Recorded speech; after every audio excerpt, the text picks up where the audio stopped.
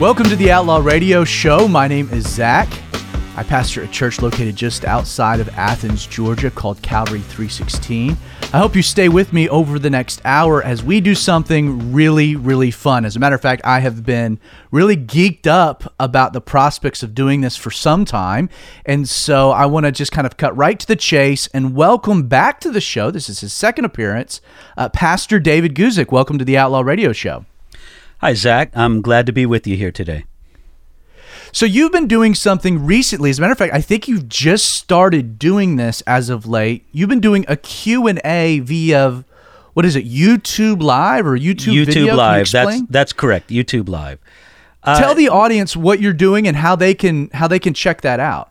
Well, there's some guys around me who've encouraged me to do this for some time, and so I finally decided to take them up on it and to give the effort forth to just put myself out there on a YouTube Live channel. If people want to find my YouTube Live channel, they can search for David Guzik on YouTube and they'll find it. Otherwise, they can just go to enduringword.com/live, and that'll lead them directly to it as well. And usually what I'll do is I'll share a short thought from the Word of God, and then answer questions that people have sent in via social media or email. And I'm just sort of beginning with this, but I'm enjoying it, and I hope to be able to do this with some kind of regularity. I'm kind of looking forward to do it maybe once a week on that YouTube channel. I follow you through Twitter and some of your other platforms, and did you end up with some type of a controversy around Good Friday and Easter? Did you end up with a troll? What happened? It wasn't a troll. Really, what just struck me was that just kind of browsing through my social media, and there's a fellow that I follow for his insights about baseball. Zach and you and I, we're big baseball fans, and so I follow That's a couple right. of guys just for what they have to say about baseball. And this guy, he retweeted something from somebody else having to do with sort of what he considered to be ridiculous that Christians called the Friday of Jesus' crucifixion Good Friday. And this man who wrote the tweet seemed completely mystified by that idea. Well, I just wanted to post a little something that would explain why it is that we as Christians, why we call it Good Friday and what's so good about it. And I'm trying to just kind of for myself think about that a little bit more maybe, about things that I may see out there in the world that people talk about that maybe I'd have something to say about it. And when I think to, I'll throw up a quick YouTube video about it. There is a climate right now as it pertains to social media that causes a lot of people to be fearful to engage in that type of a platform. And yet I find it so encouraging that you're taking the opposite approach. You're kind of diving in head first, embracing it, and seeing what the Lord will do through it. Now, what I think is cool is quarterly, every couple months, you've agreed to be a guest on our show to kind of do the same thing, answer questions that our audience have been grappling with. And so we have a mechanism set up on outlawradio.org that people can submit questions. And so if you're listening, what we're doing today is David is our guest, and we're going to be doing a Q&A. These are your questions. And I think we're going to have a lot of fun getting to as many of them as we can in today's episode. So are you ready, David? I am, but Zach, I just want to make it clear, I'm not going to be the only one to answer these questions. I want to hear what you have to say about a lot of these things as well. Well, I don't know why anyone in their right mind would care what I have to say about any of these theological questions when you have the renowned scholar, David Guzik, who can answer them, but I think we're going to have fun. Now, the first one's a doozy. The first one is loaded right from the beginning, and I think that the dialogue will be awesome. But I'm just going to go for it. One person wrote in, because women aren't to take biblical authority over men, aka not be pastors, is it biblical for a woman to write commentaries on the Bible, not topical fluff, but interpretive doctrine on Scripture for publication? What are your thoughts? Well, now that's a great question, because I do believe in the principle that's stated in 1 Timothy chapter 2, specifically at verse 12, where Paul says, "And I do not permit a woman to teach or to have authority over a man, but to be in silence. And my understanding of that passage is that when Paul says to teach or to have authority, he's not talking about two separate things, but he's talking about instead something that's the same thing. Somebody taking teaching authority over another person, especially in the context of a congregation. That's one of the things we have to remember about Paul's commands regarding the relationship between men and women, both in 1 Timothy and also in 1 Corinthians, that he's dealing with it in terms of the congregation. And so in that sense, in the local congregation, God says he does not want women to have these positions of teaching authority over men. Now, what I've just stated to you, Zach, that's a controversial statement among some. I don't consider it to be particularly controversial, but nevertheless, be it as it may, I believe it's important for us to understand just that exact principle. Now, a very legitimate question comes up. Are there avenues in which women may teach? And somebody would say that a commentary is just a written form of teaching that is outside of a congregational context that isn't necessarily taking authority over men. And I think that's a legitimate question that people can debate. I'll give it to you something very personal. Zach, in my studies, especially the Old Testament, there's a woman commentator on some books of the Old Testament. I think she's a pretty good commentator. Her name is Joyce Baldwin, and she's in that Tyndale series of commentaries throughout the Old Testament. And I think she's written some really good commentaries. But because it's not done in the context of a congregation, I don't have the sense that she's taking teaching authority over me as I read her commentary study. She's giving her insights to the text. I'm the one still as the pastor, as the teacher, who has the ability to, well, is this something good that Baldwin says, or is it not? My sense for myself is that I don't regard it as her taking teaching authority over me. That to me is the issue at hand. And so I think there's reason and room for Christians to have some disagreement over this, but I think that the critical issue is teaching authority in the congregation. And so if a commentary would be perceived to be outside of that, I would allow it. I think it's okay, but I understand why some other people might disagree. Well, your answer actually segues to another question almost perfectly. I joke around when I'm teaching. I like to quote David Guzik quoting Charles Spurgeon. What's wonderful about your commentaries is that I don't even have to read Charles Spurgeon because you've already data mined everything he's ever written and pulled out the gems that are always posted at enduringword.com. You quote a lot of older preachers. It seems to be, if anyone's familiar with your commentaries, something that strikes a chord with you. I mentioned Charles Spurgeon. You mentioned another. What are some of your favorite older Bible commentators, and why do you like them? Well, if you're talking about older, maybe Charles Spurgeon's time and before, there's a group of guys that I've come to just kind of get to know over the years that I really appreciate. There's a few go-to guys that pretty much whenever I'm teaching through a passage of Scripture, I'm going to consult what they have to say. I like a guy named Adam Clarke from the late 18th and early 19th century. I like a guy named John Trapp. He was a Puritan who wrote in the 1600s. I like a guy named Matthew Poole, who was from about the same time as John Trapp, maybe just a little bit later. So Poole, Clarke, and Trapp are three guys that I read a lot of. A little bit more recent are guys like G. Campbell Morgan and F.B. Meyer, but they would be in that era after the time of Charles Spurgeon, who was that great preacher of Victorian England. So those are three guys that I recommend. Now, Zach, let me tell you, a guy that I really don't read much of, because I find him just really hard to get through. He has some good points, but he takes a long time to get there, is Matthew Henry. I just don't read a lot of Matthew Henry. I know some people are extremely helped by Matthew Henry, but to me, I've just kind of felt that there's always so much to dig through before I get to a gem that I haven't really been in that much to Matthew Henry. What are your thoughts about the different translations that pull from newer manuscripts versus the older? What comes to mind would be like the New Living Translation or the ESV, especially when, and this questioner asked, they leave out portions of Scripture. Does it really matter whether it's the Old King James, New King James, ESV, New Living, the NIV? What's your thoughts about the different translations of Scripture?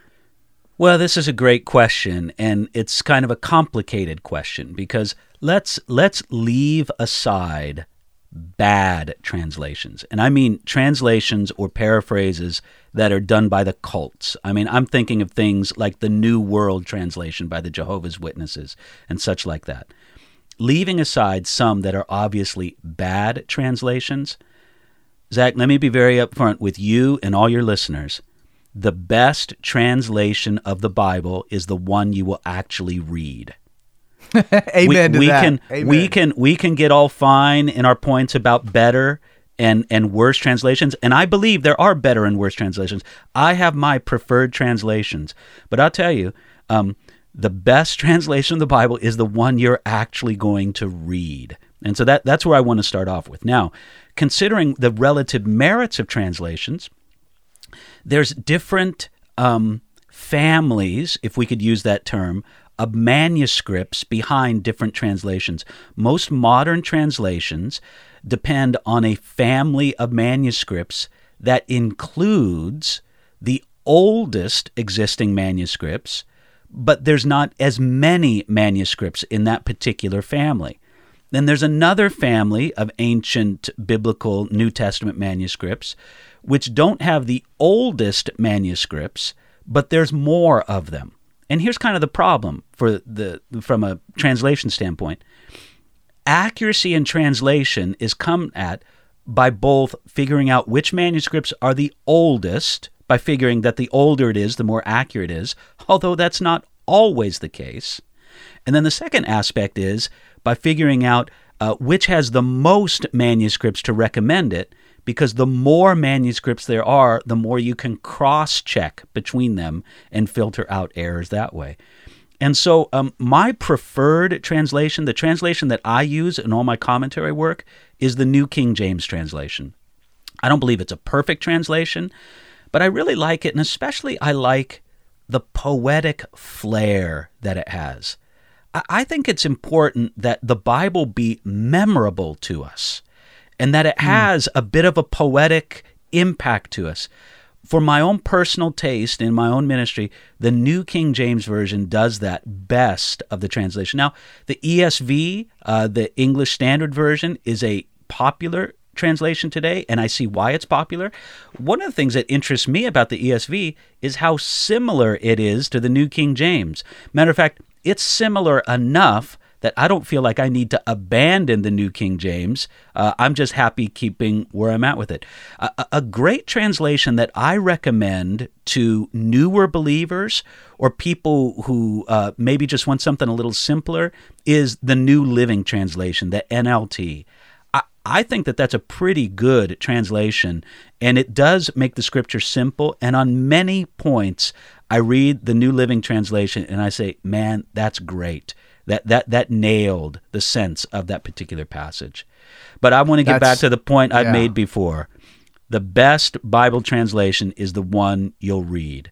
If a Christian wants to argue with me about what the best translation is, but they're not reading their Bible, it kind of falls on deaf ears on my part. Read your Bible, and we can talk about the relevant merits of translations from there on. That's the truth. If you're the listening audience, we want to hear from you. Our Twitter handle is @radio_outlaw. And so if, as you're listening to this episode, questions come to your mind, you can hit us up on social media or our website, outlawradio.org. Don't go anywhere. We'll be right back. More with the Outlaw Radio Show. Hi, my name is David Guzik, and I'm a friend of Zach and the entire team at Outlaw Radio. One of the things I like most about Outlaw Radio is Zach's desire to challenge Christians to think critically, ask relevant questions, and then pursue answers on their own. The sad reality is too many Christians don't know what they believe, yet alone why they believe what they do. This is why, in addition to Outlaw Radio tackling the tough topics you might not hear at church on Sundays, their desire is to equip, inspire, and challenge you to dig into God's Word and wrestle with these complex topics on your own. To help you in this process, Zach wanted me to let you all know of 2 free resources essential for any serious Bible student.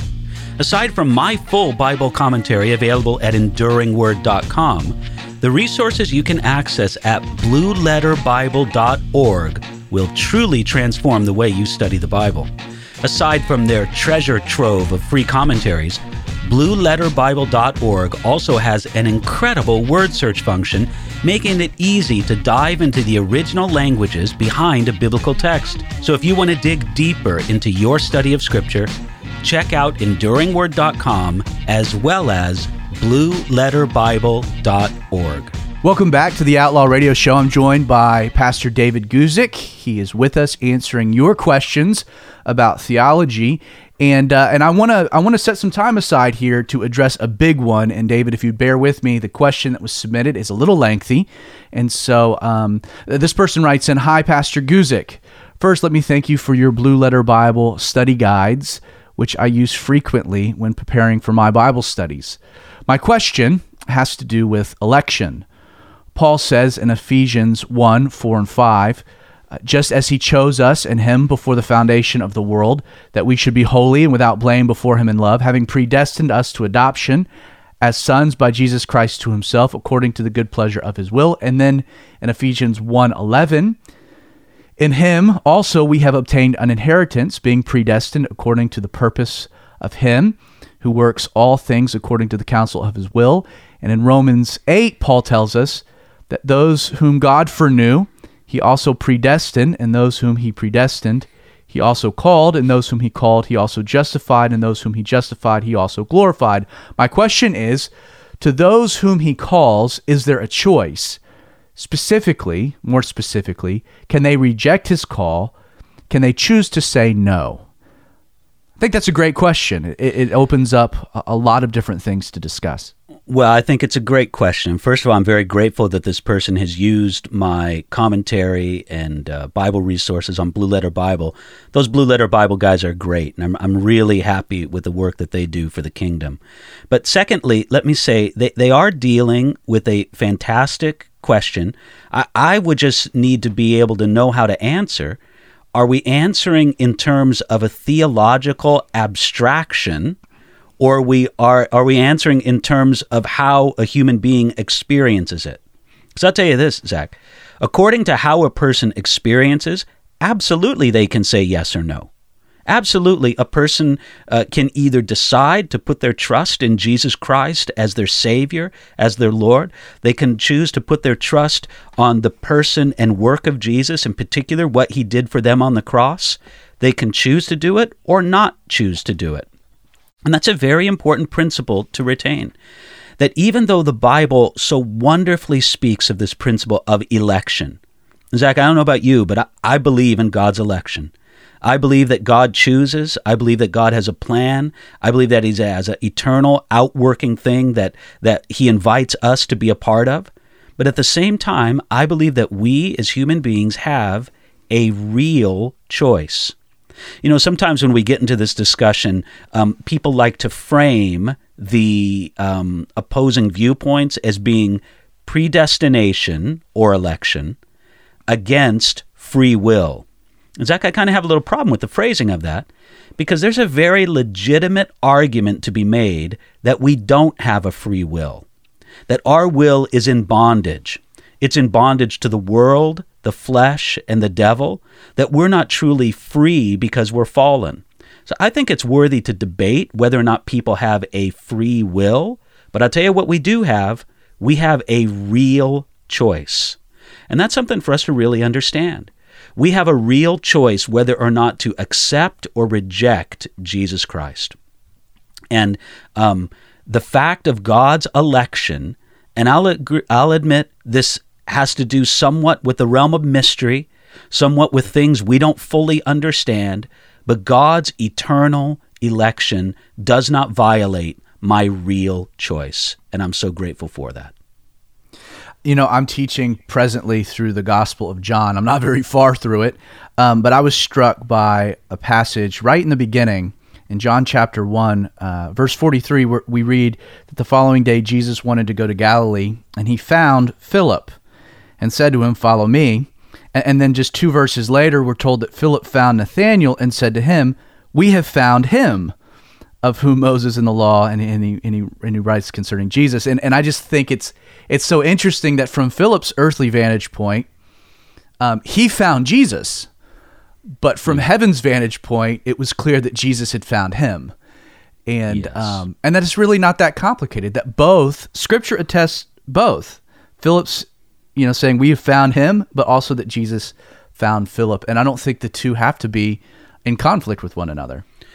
No, and I understand the tendency that we kind of have. We kind of want to get a resolution. Come on, which is it? Is it one or the other?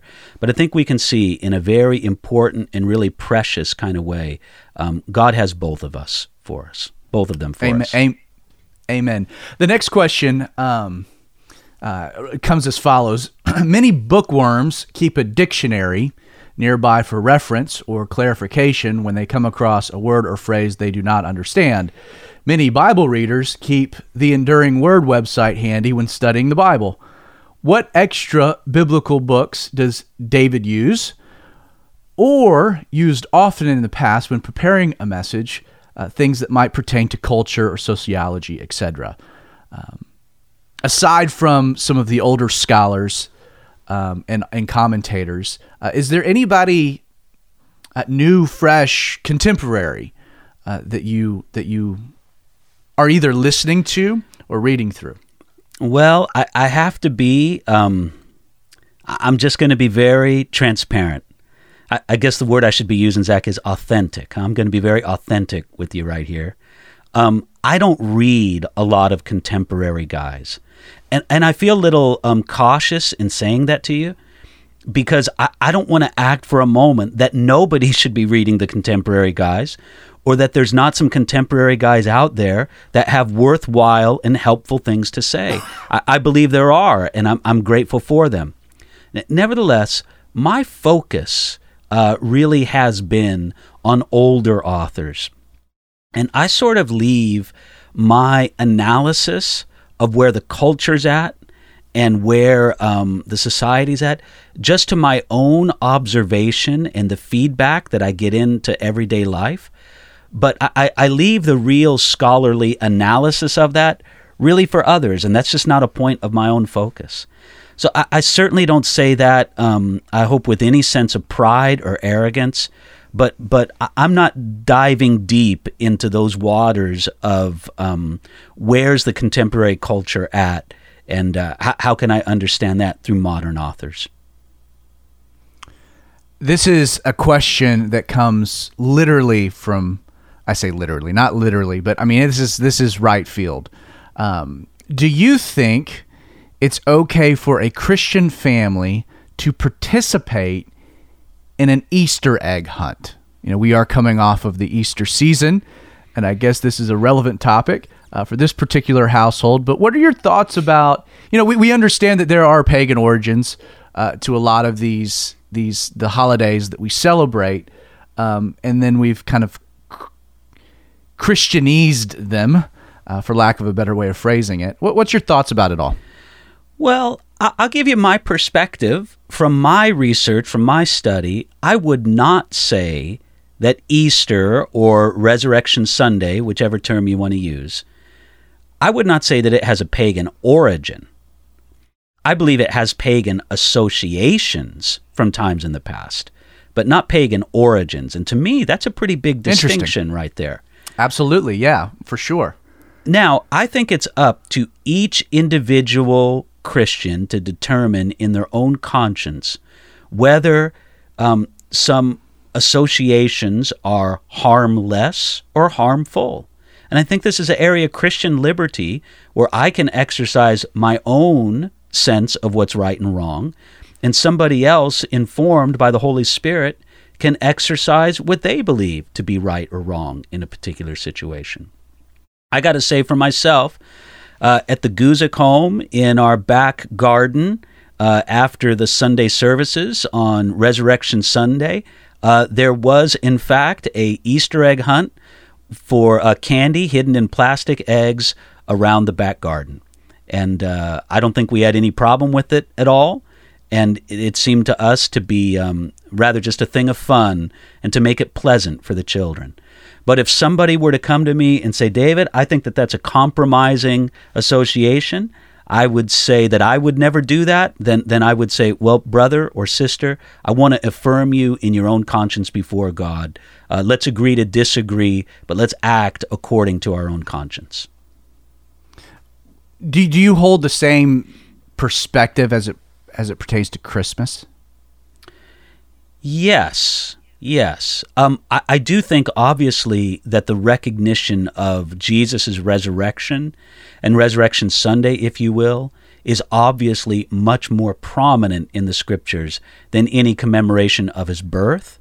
But the same general attitude I would agree with. Look, I've known a few Christians who felt that they were honor-bound before God to not recognize Christmas. And I wouldn't try to persuade them otherwise. I believe that because our society so recognizes these holidays, it gives us a remarkable open door that we as Christians should be very proactive in taking advantage of, just as a way to reach our society. But if somebody felt that it was more honoring to God for them, then I won't dispute it with them. Zach, I'm coming back to a fresh understanding in my own life of Christian liberty, how good, Amen. how important that is. And Yes. I want to have a greater understanding of that and appreciation of that, liberty and responsibility. And those are two things that I think go hand in hand in the Christian life. Well, we're coming up against a hard break, but I just want to encourage the audience to check out Pastor David's website, which is enduringword.com. And then you can also search his name, YouTube, for his kind of weekly live Q&A. Don't go anywhere. We'll be right back with the Outlaw Radio Show. I don't know about you, but those were some great questions. Which translation of the Bible is one that we should use? I love David's answer. The one that you're going to read. Reading God's Word is what's important. We do encourage you to stay with us as Zach will continue this insightful Q&A session with Pastor David Guzik.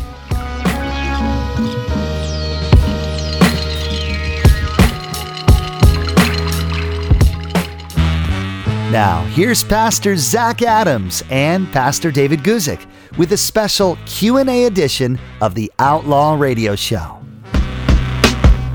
Welcome back to the Outlaw Radio Show. I'm joined by Pastor David Guzik, who is answering your questions. David, the next question is, what are your thoughts about the new trend of satellite churches? Wow. I have mixed feelings about the trend of satellite churches.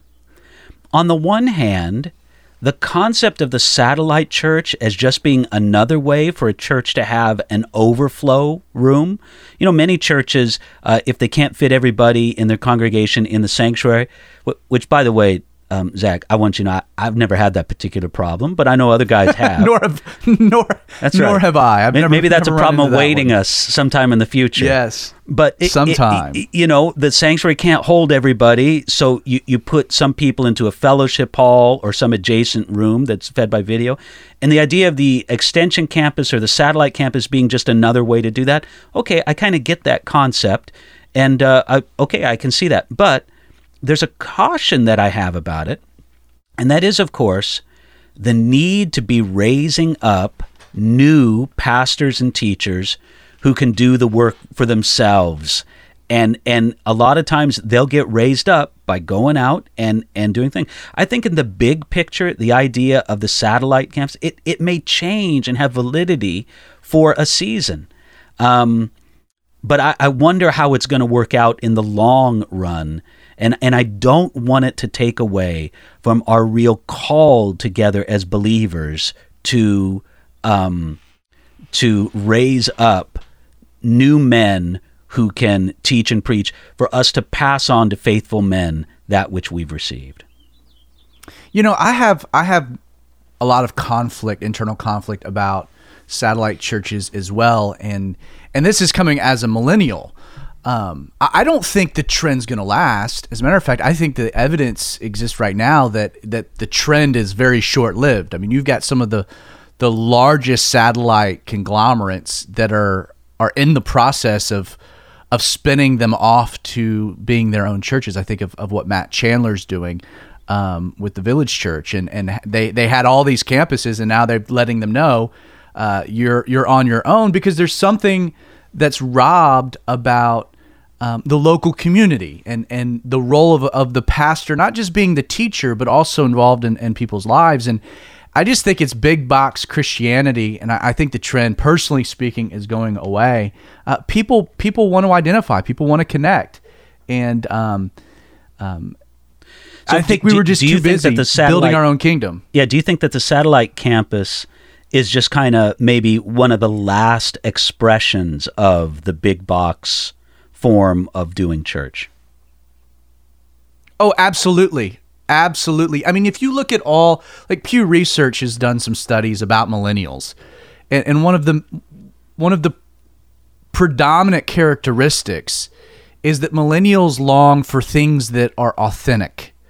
We would prefer the local, coffee shop, mom and pop coffee shop, as opposed to, Starbucks. Millennials prefer, farm table type eating experience or dining experiences versus chain restaurants. There is, in a world that has become so over commercialized and to a large extent superficial, I think we have a new generation that longs for things that are authentic, and a satellite church is as far from authentic, I think, it's possible. So specifically to your question, I really do. I think we're gonna look back on this particular phase 30 years from now and just scratch our heads and think, what in the world were we doing? I've heard it stated, but I think it bears repeating. Imagine if Pastor Chuck, had the technology available to him, where instead of sending Greg Laurie to Riverside, he could have just put up a video screen, or Mike McIntosh in San Diego. Yeah, that's a frightening thought, isn't it? I mean, how many preachers the church would have been robbed of, local communities. I don't know. I do think the trend's going away, and it was short-sighted to begin with. This does segue to a great question, though. Another great question. How do you think church historians will write about this age of the church? I know you are a historian in your own right. What do you think about the evaluation of this time period of church history? Well, Zach, earlier in the program, you referred to me as a scholar, and now you're calling me a historian. Come on, man. I just want to have complete authenticity before your listening audience. I'm not a scholar in the formal sense of the term, and I'm not a historian in the formal sense of the term, but I am a student of these things, and I'm somebody who has read and thought about them. And so whatever I can add, I'd like to add to the idea. I just think that when you take a look at where the world is real at quick, today... I have to interrupt you. Okay. Interrupt you. All right, go right ahead. Anyone that claims to be a scholar, you should run from. Like, if you introduced yourself as, my name is David Guzik, scholar and church historian, everyone should be suspect. But when you have a friend and someone that, I consider you to be one of my pastors, referring to you that way, I'm not the only one that sees you as a scholar and a historian. And so take it with a measure of humility. Don't sell yourself short to it. I'm glad you don't call yourself that, but I'll continue to do so. Well, you're very kind, Zach. Thank you. And let me tell you, back to the question. To answer your question, yes. I think that what we'll see, if the Lord tarries 100 years, 150 years from now, when they look back on this period, in a lot of ways, they'll look on it just like any other period in church history. a era in which the church got some things really right and did well, and then in other things they were blind to. And they were blind to some of their own glaring sins. I mean, it really is the conceit of our present age that we're so right, and many of our forefathers in the faith had it wrong in so many ways. And I do see, maybe, generally speaking, I don't want to be too specific, but just in general, maybe just a touch of arrogance in the church today, thinking that we've got it right, and there was such hypocrisy in the past that now we're bravely correcting. I think we got enough of that hypocrisy right here, right now, but we're blind to it. We have our own blind spots in our own present age. I think that one thing that historians will take a look at and see that is very different about our present age is the rapid nature of change in the present age. If you think about it, life experience in the culture and just in a person's Christian experience, for a long time, things didn't change very radically. The person's Christian and cultural experience would be very similar to what their fathers and grandfather and great-grandfathers was. We can't say that today. Change has always been happening among the people of God, but today it happens with a speed, with a rapid nature that I think is truly remarkable in a historical context. You know, one of the other things that really strikes me about the present age is, I mean, even 40 years ago, or I'll go back, 15, when I was in Bible college, to study the Bible required a lot of work. I mean, you had to have your Strong's Concordance. I mean, the amount of books you needed to do a word study or a word search was insane. And yet today, with websites like Blue Letter Bible, with just a few clicks. I mean, we have the world's information on the internet, and the ability to study the Bible today is so much different, and so much the ease in which it's been presented today, I think is really revolutionary when you place that in context to the 2,000 years of church history we have, that we can study the Bible the way that we do. And then the irony is how few churches actually then study the Bible. The dichotomy with that, I find to be striking. Well, it is. And look, I know we're going to come up to a break pretty soon. When we come back from the break, can I ask you a question about the Bible and the modern church? Because I think it's a very interesting thing that I've been thinking a lot about lately. Well, that is, you could not have asked for a better tease. Please don't go anywhere. We'll be back in just a quick break for more of the Outlaw Radio Show. One of the missions of Outlaw Radio is to bring your attention to ministry resources that will benefit your personal study of the Bible and spiritual growth. With this in mind, we want you to check out Ravi Zacharias International Ministries. Not only is their vision to help the thinker believe, but they exist to help the believer think. To accomplish both of these aims, their website, rzim.org, is filled with tons of free resources aimed at not only answering your own difficult questions, but with the intention of providing the necessary tools to defend your faith in an ever-growing hostile world. Once again, you can learn more about Ravi Zacharias International Ministries by visiting rzim.org. That's rzim.org. Hi, this is David Guzik. You're listening to Outlaw Radio, and I'm here together with my good friend Zach Adams, and we're answering questions that have been submitted by listeners. And Zach, where are we at right now in our discussion? Well, you left us off with a bit of a tease that you were going to ask me a question, and I have absolutely no idea what that question is going to be, and so I'm going to hand the floor back to you. What's the thing that you've been chewing on? Zach, I want to ask you a question. By your perception and research, do you think Christians read their Bibles as much today as they did 20 or 30 years ago? The challenge to that is 20 or 30 years ago, I was a middle schooler entering my high school years. So for me, the answer is I'm absolutely more in my Bible today than I was as a middle schooler or a high school student. I'm not asking in particular about your habits, because, not only is the difference an age difference for you, but you're also a pastor. I'm asking for the person in the pew. And I understand I'm just kind of asking for your perception of this, but I'm interested in what your perception is. My perception would be this. I think the answer is yes and no. Today, the way that we have Scripture delivered to us, that the mechanism is radically different than it was 20 or 30 years ago. To get into the Scriptures 20 or 30 years ago, you actually had to carry around a physical book, keep it in your car, carry it with you to school, open it up on your break.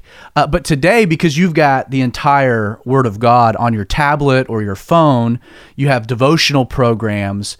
I think the mechanism of delivery for God's Word is probably way more streamlined, and thus people, I think, probably are consuming more today than they were 20 or 30 years ago.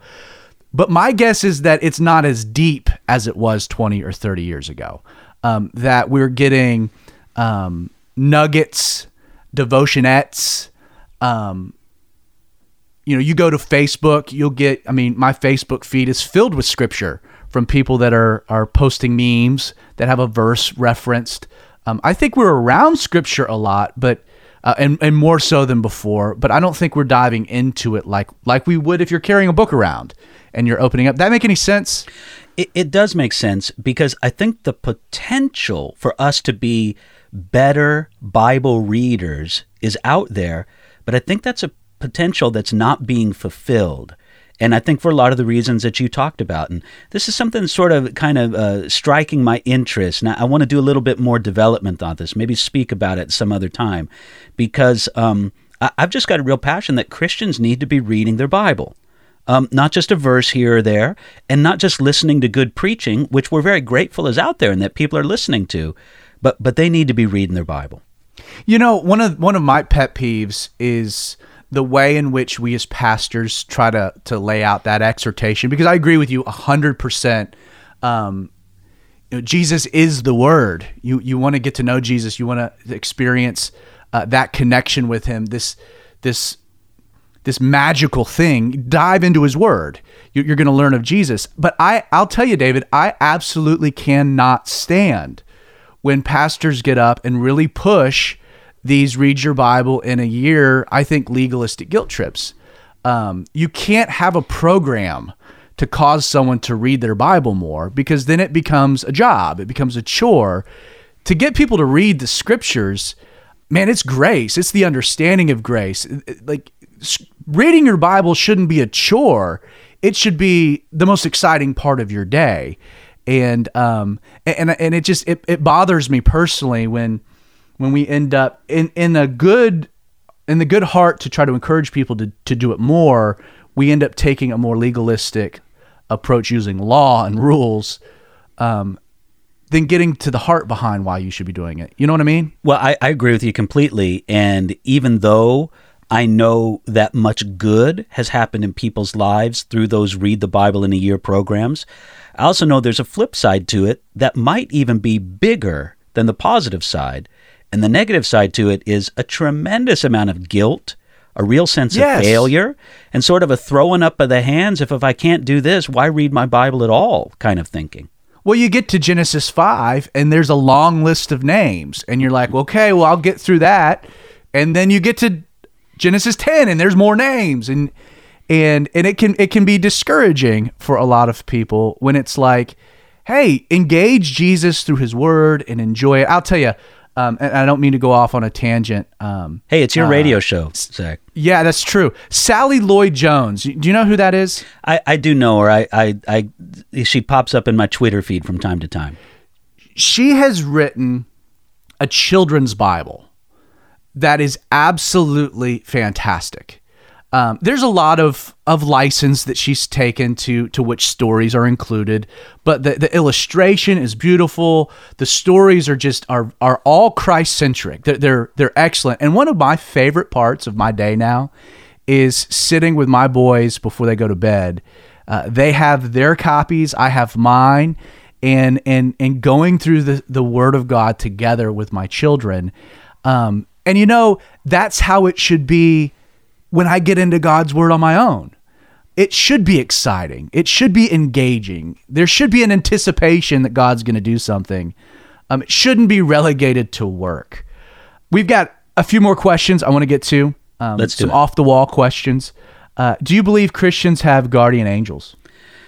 Yes and no. I'll give you the classic two-handed theologian thing, on the one hand and on the other hand.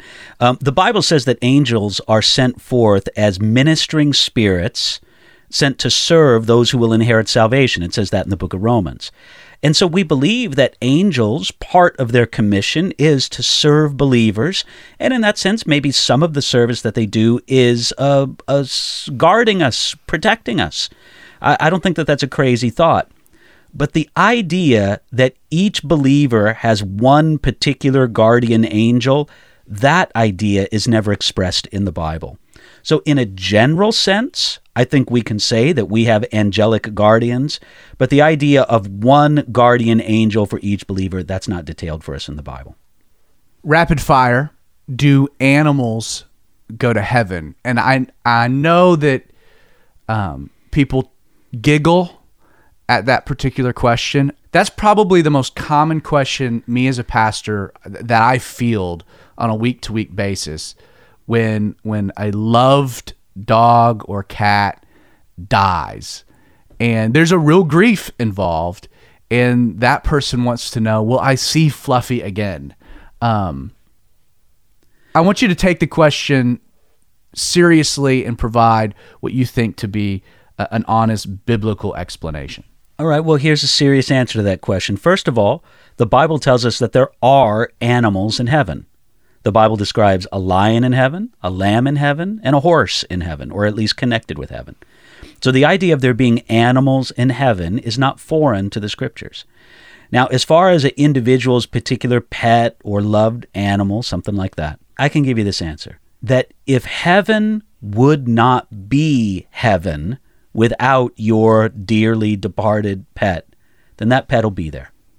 If that's what it would take to truly make heaven heaven for you, that pet will be there. Now, it may very well be, and I would even say this is a likelihood, that when you get to heaven, you will be so overwhelmed with the presence and the glory and the radiance of God on every level in the community of His great people, that suddenly, as dear as your pet is now to you, that won't matter to you in heaven. That's an entire possibility, and it just won't matter to you in heaven. But that's another issue together.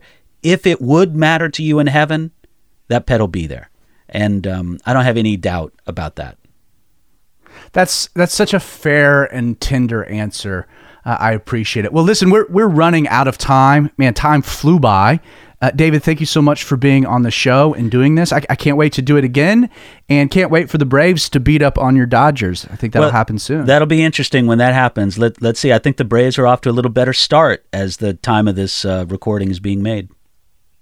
And Clayton Kershaw started 0-2. I think that's as you mentioned off air, evidence of the apocalypse. It's something to be concerned of. We've got eschatological experts looking into that right now. David, thank you so much for being on the show. You're welcome, Zach. It's a pleasure. Well, you've been listening to the Outlaw Radio Show with Zach Adams. If you like what you heard, I want to encourage you to do two things. First, please contact your local radio station and tell them you're thankful they're carrying Outlaw Radio in your community. The second thing I want to ask you to do is to visit our website, which is outlawradio.org. From the site, you can easily access our podcast, which is available on iTunes and Google Play. You can listen again to this episode or all of our previous episodes. You can also connect with us on Twitter, which is @radio_outlaw. You can send me an email at info@outlawradio.org, or you can follow us via facebook.com/theradiooutlaw. Also, don't forget, David has agreed to come on the show once a quarter and answer your questions. And so there's a form you can fill out at outlawradio.org. Once again, I'm Zach Adams, and I hope you join me again this time next week for the Outlaw Radio Show.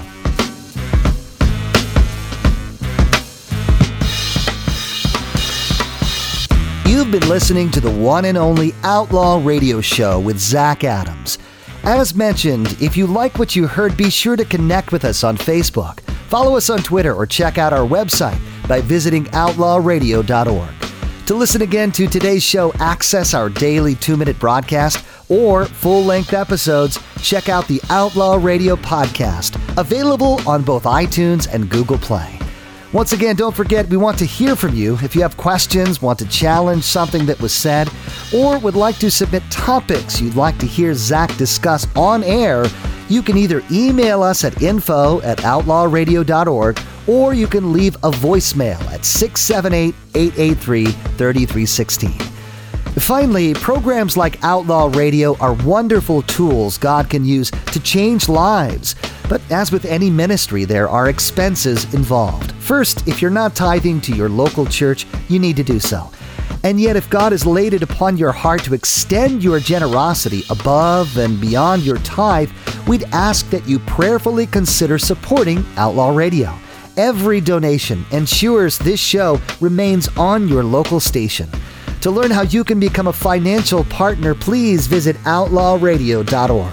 Well, that's all the time we have for today. We hope you join us again next week for the Outlaw Radio Show with Zach Adams.